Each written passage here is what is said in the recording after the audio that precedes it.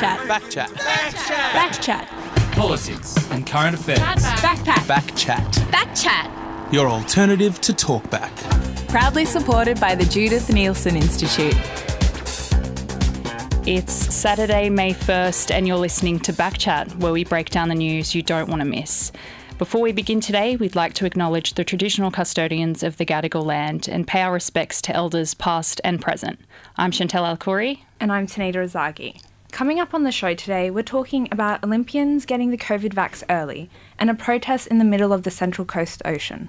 But first, we're talking to pro surfer Lucy Small, who called out organisers of a Sydney surfing competition for offering unequal prize money. And as always, we want to hear from you. Text us in on 0409 945 945 or tweet us at Backchat FBI. It is absolutely laughable. The woman's off her tree. Backchat, your alternative to Talkback. Coming first in a sporting competition at a pro level must be such an amazing feeling. And I wouldn't know, but I'm sure it justifies all the time and hard work you've spent in getting to a point where you're recognised as being the best of the best. But for many female athletes, first place can feel like a runner-up when prizes are significantly bigger for male competitors. Pro surfer and journalist Lucy Small won a professional surfing competition last weekend, only to discover right before the awards ceremony that the women's prize money was significantly less than half of the men's. In a video that has since gone viral, she has called out the organisers of the Curly Male Jam and ignited a discussion around women in surfing. Lucy, thanks so much for joining us. It sounds like you've had such a hectic week, I could not imagine. Can you just describe to us how everything's exploded, especially after your speech at the Curly Male Jam? So I had the event last Saturday, and then a few days later, I was kind of, talking about what had happened, and then I put up the video on Tuesday, and it started to, a few different media publications picked up on it, and then the Sydney Morning Herald contacted me, and then on Thursday I was on the front cover of the Sydney Morning Herald, and my phone just started exploding. It's been like the most crazy, intense week of my entire life. Yeah, I can imagine. And you've announced that you're working with the club, though, to make it fairer for next year's competition. What do you think that will look like?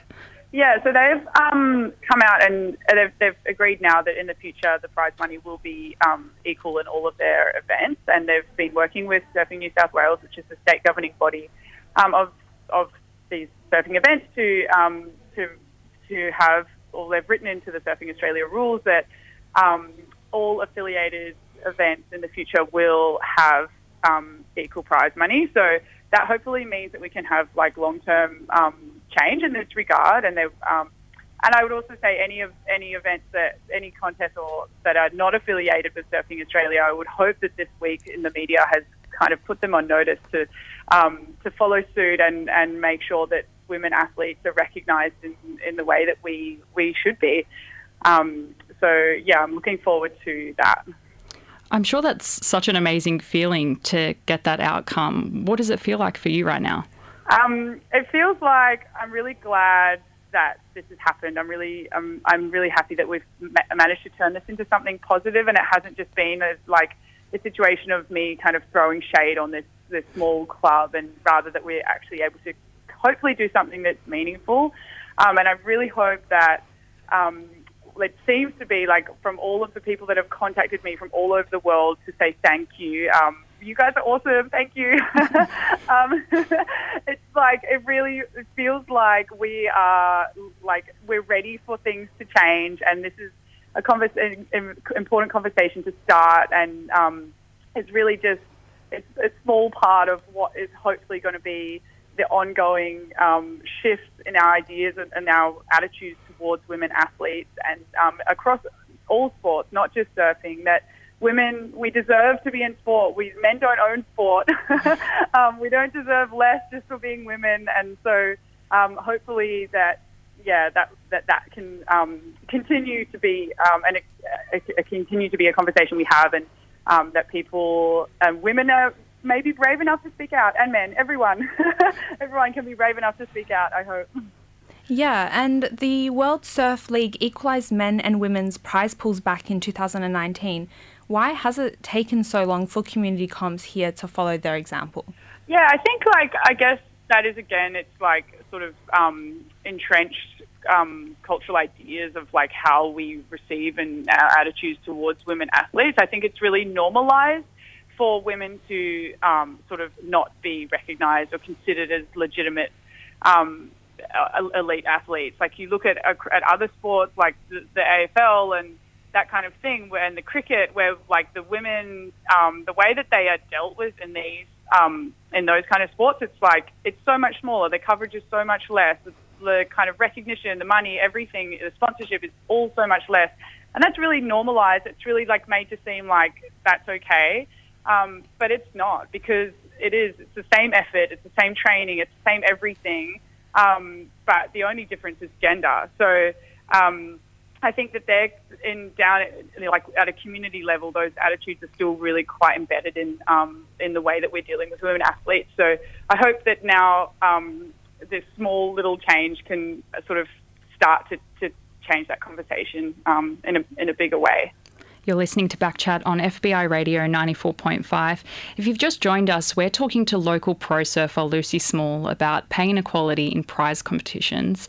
So, Lucy, you've surfed professionally several times on the international touring circuit. What are some of the things that you've seen that are hurting female surfers? Yeah, I think there's a lot of stuff, a lot of things that that are, the prize money issue is a really concrete way to kind of measure the inequality, because you can see it on a check.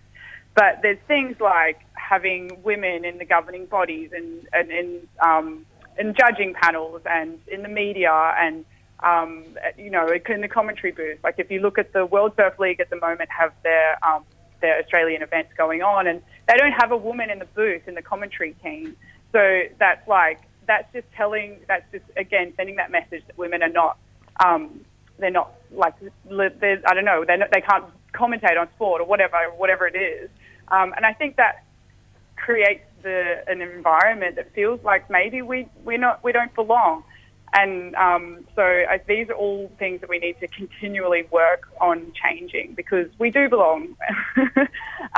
It's that kind of thing.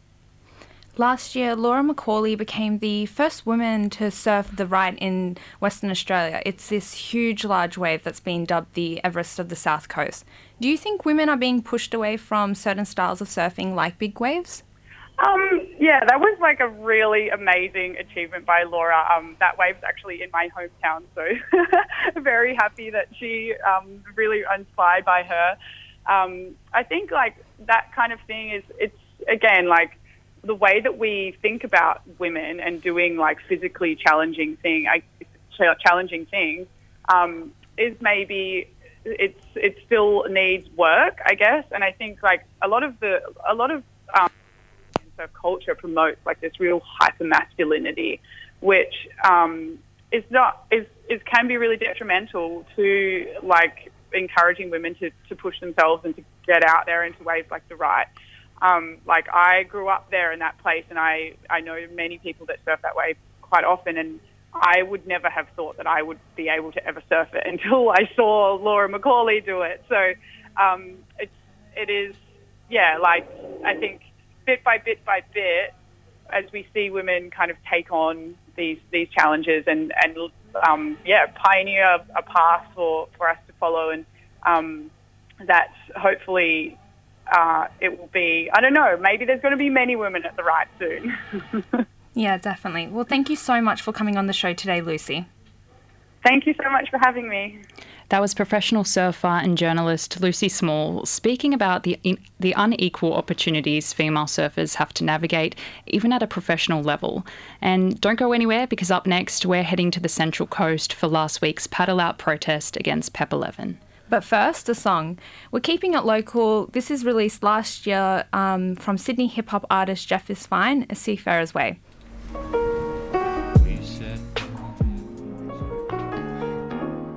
Backchat. Text 0409 945 945.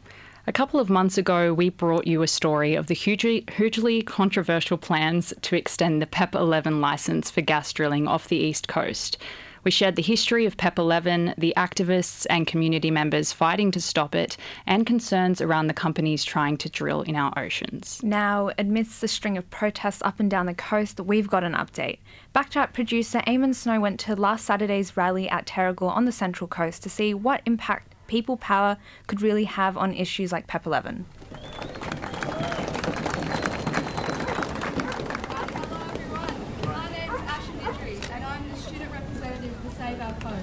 It's usually an idyllic playground for the Central Coast community and holidaymakers alike. But last Saturday, the haven at Terrigal was packed full of keen protesters. I feel my first wave with my dad when I was 18 months old, and ever since I've learned to respect the power and the beauty of the ocean. They were gathered under beautiful blue skies to stand against the proposed extension of the super controversial Petroleum Exploration Permit 11, or PEP 11. What will happen to our beautiful coastline and our beach and way of life? PEP 11 is a fossil fuel exploration permit for a 4,500 square kilometre chunk of ocean that stretches from Sydney's northern beaches right up to Port Stephens. Two companies, Asset Energy and Bounty Oil and Gas, have been gunning to have this permit extended so that they can drill for gas and potentially oil off the east coast.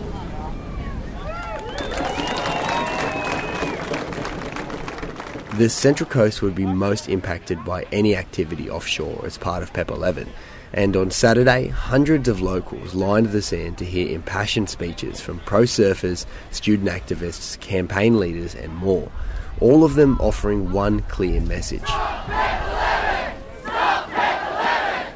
Stop PEP 11! Stop PEP 11! Stop PEP 11! Stop PEP 11! Definitely do not want this PEP 11 project going on down here. Our community is pretty strong down here and we don't need that at all. So we're here today to really deny that motion. We really do not want gas off our coast. It's really important that we protect our beach lifestyle, our wildlife and our community. We have the opportunity to prevent something that could be so detrimental to our coast and the future of our coastline, and it was great to see such a turnout in the community really rally together, and it's something that means so much to everyone down here. The final call on PEP 11's future has been left to a joint decision between New South Wales Deputy Premier John Barilaro and Federal Resources Minister Keith Pitt. Back in February, Barilaro told the federal government that the New South Wales government won't be supporting the extension of PEP 11. This came just weeks after federal opposition leader Anthony Albanese had visited Terrigal to announce that Labor was against the project. The morning of that announcement, just hours before Albanese was due to front the media at Terrigal, local federal member Lucy Wicks became the final MP on the relevant stretch of coastline to publicly declare her opposition to PEP 11. Until that point, Lucy Wicks' position on PEP 11 had been pretty unclear, and the timing of her announcement led many to see it all as a case of politicians just playing politics. Last Saturday, politicians from across the spectrum were also at the protests, with Lucy Wicks now posing for photos with surfboards, taking interviews and giving the strongest indication yet that people power might just be prevailing here. Which is some incredible news. I've just been told by Lucy Wicks that Scott Morrison is announcing that under a Morrison government, PEP 11 will not be going ahead.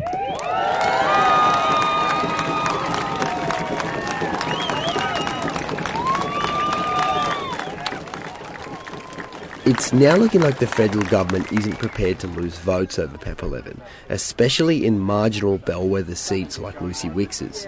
Though some who attended Saturday's rally were a little confused by this new proud declaration from the Morrison government, considering it's had years to quash this extension. Well, this was folly that it ever got this far in the first place. PEP 11 should never have been identified as a potential drilling site. It was always the wrong place, and the longer you look at it, the worse it gets. No, it should never have happened, shouldn't have got this far. It just needs to be shut down now. As I said, follow the rig out. We're going to circle around it first in a tight group. Buoyed by the news that PEP 11 might soon be history, the crowd took to the water for the paddle out. An army of protesters wielding surfboards, kayaks, canoes and even a mock offshore drilling rig streamed into the ocean and paddled a short distance before forming a huge circle.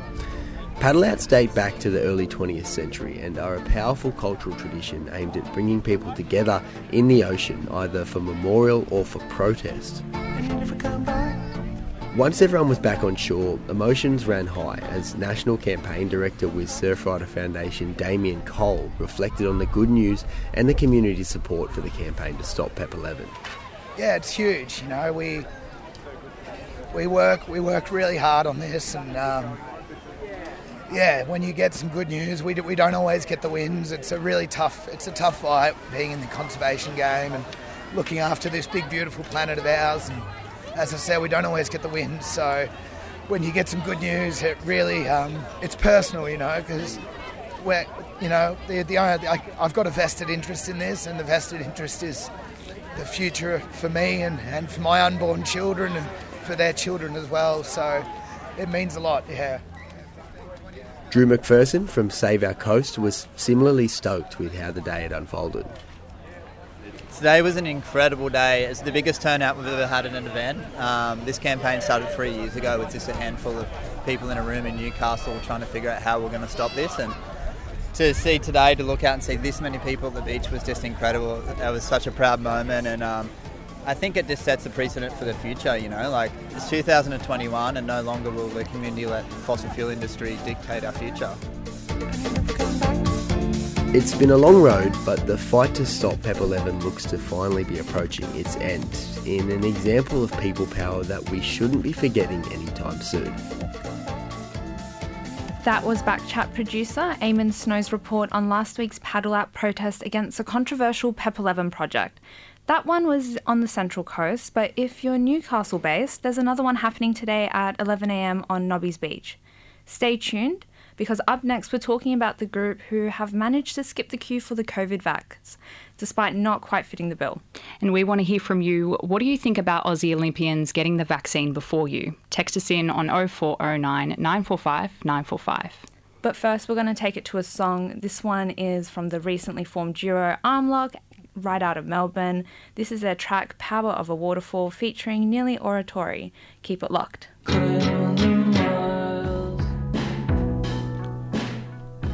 You're listening to Backchat on FBI Radio 94.5.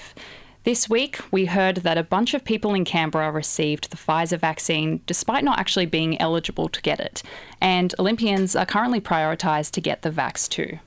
We're joined now by Backchat producer Eamonn Snow to break down the ethics surrounding this rollout. Thanks for joining us, Eamonn. Good morning. Good morning. So, can you tell us a little bit what's happening right now with the vaccine? Yeah, it's in the latest development of Australia's funky rollout of the vaccine. We've had this whole storm this week with that text that you mentioned being sent out and a bunch of people who were ineligible to get the vax getting it. We've also got this debate around Olympians receiving the vaccine ahead of vulnerable Australians. And there was one particular story about an ABC journo who tweeted about getting the vaccine early and then got a storm in response to it. So it's raised some pretty interesting questions. Yeah, she did tweet about getting the vaccine. She said at least 25 people failed to show up for their appointments in Canberra.